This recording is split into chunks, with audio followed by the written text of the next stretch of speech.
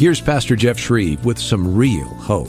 The Bible tells us that at the Last Supper, after Jesus had washed the disciples' feet, that Satan entered Judas. And later that night in the Garden of Gethsemane, Judas betrayed Jesus, betrayed him with, of all things, a kiss. What do you do when a trusted friend stabs you in the back? Do you get angry or resentful or bitter? The Bible tells us to do what Jesus did, and he forgave. While he was on the cross, he said, "Father, forgive them, for they do not know what they're doing." It's amazing how potential bitterness will fade away when we pray for God's blessings on the very person who hurt us. Perhaps you've gotten bitter toward a former friend. God is calling you to forgive and let go of the offense and the offender.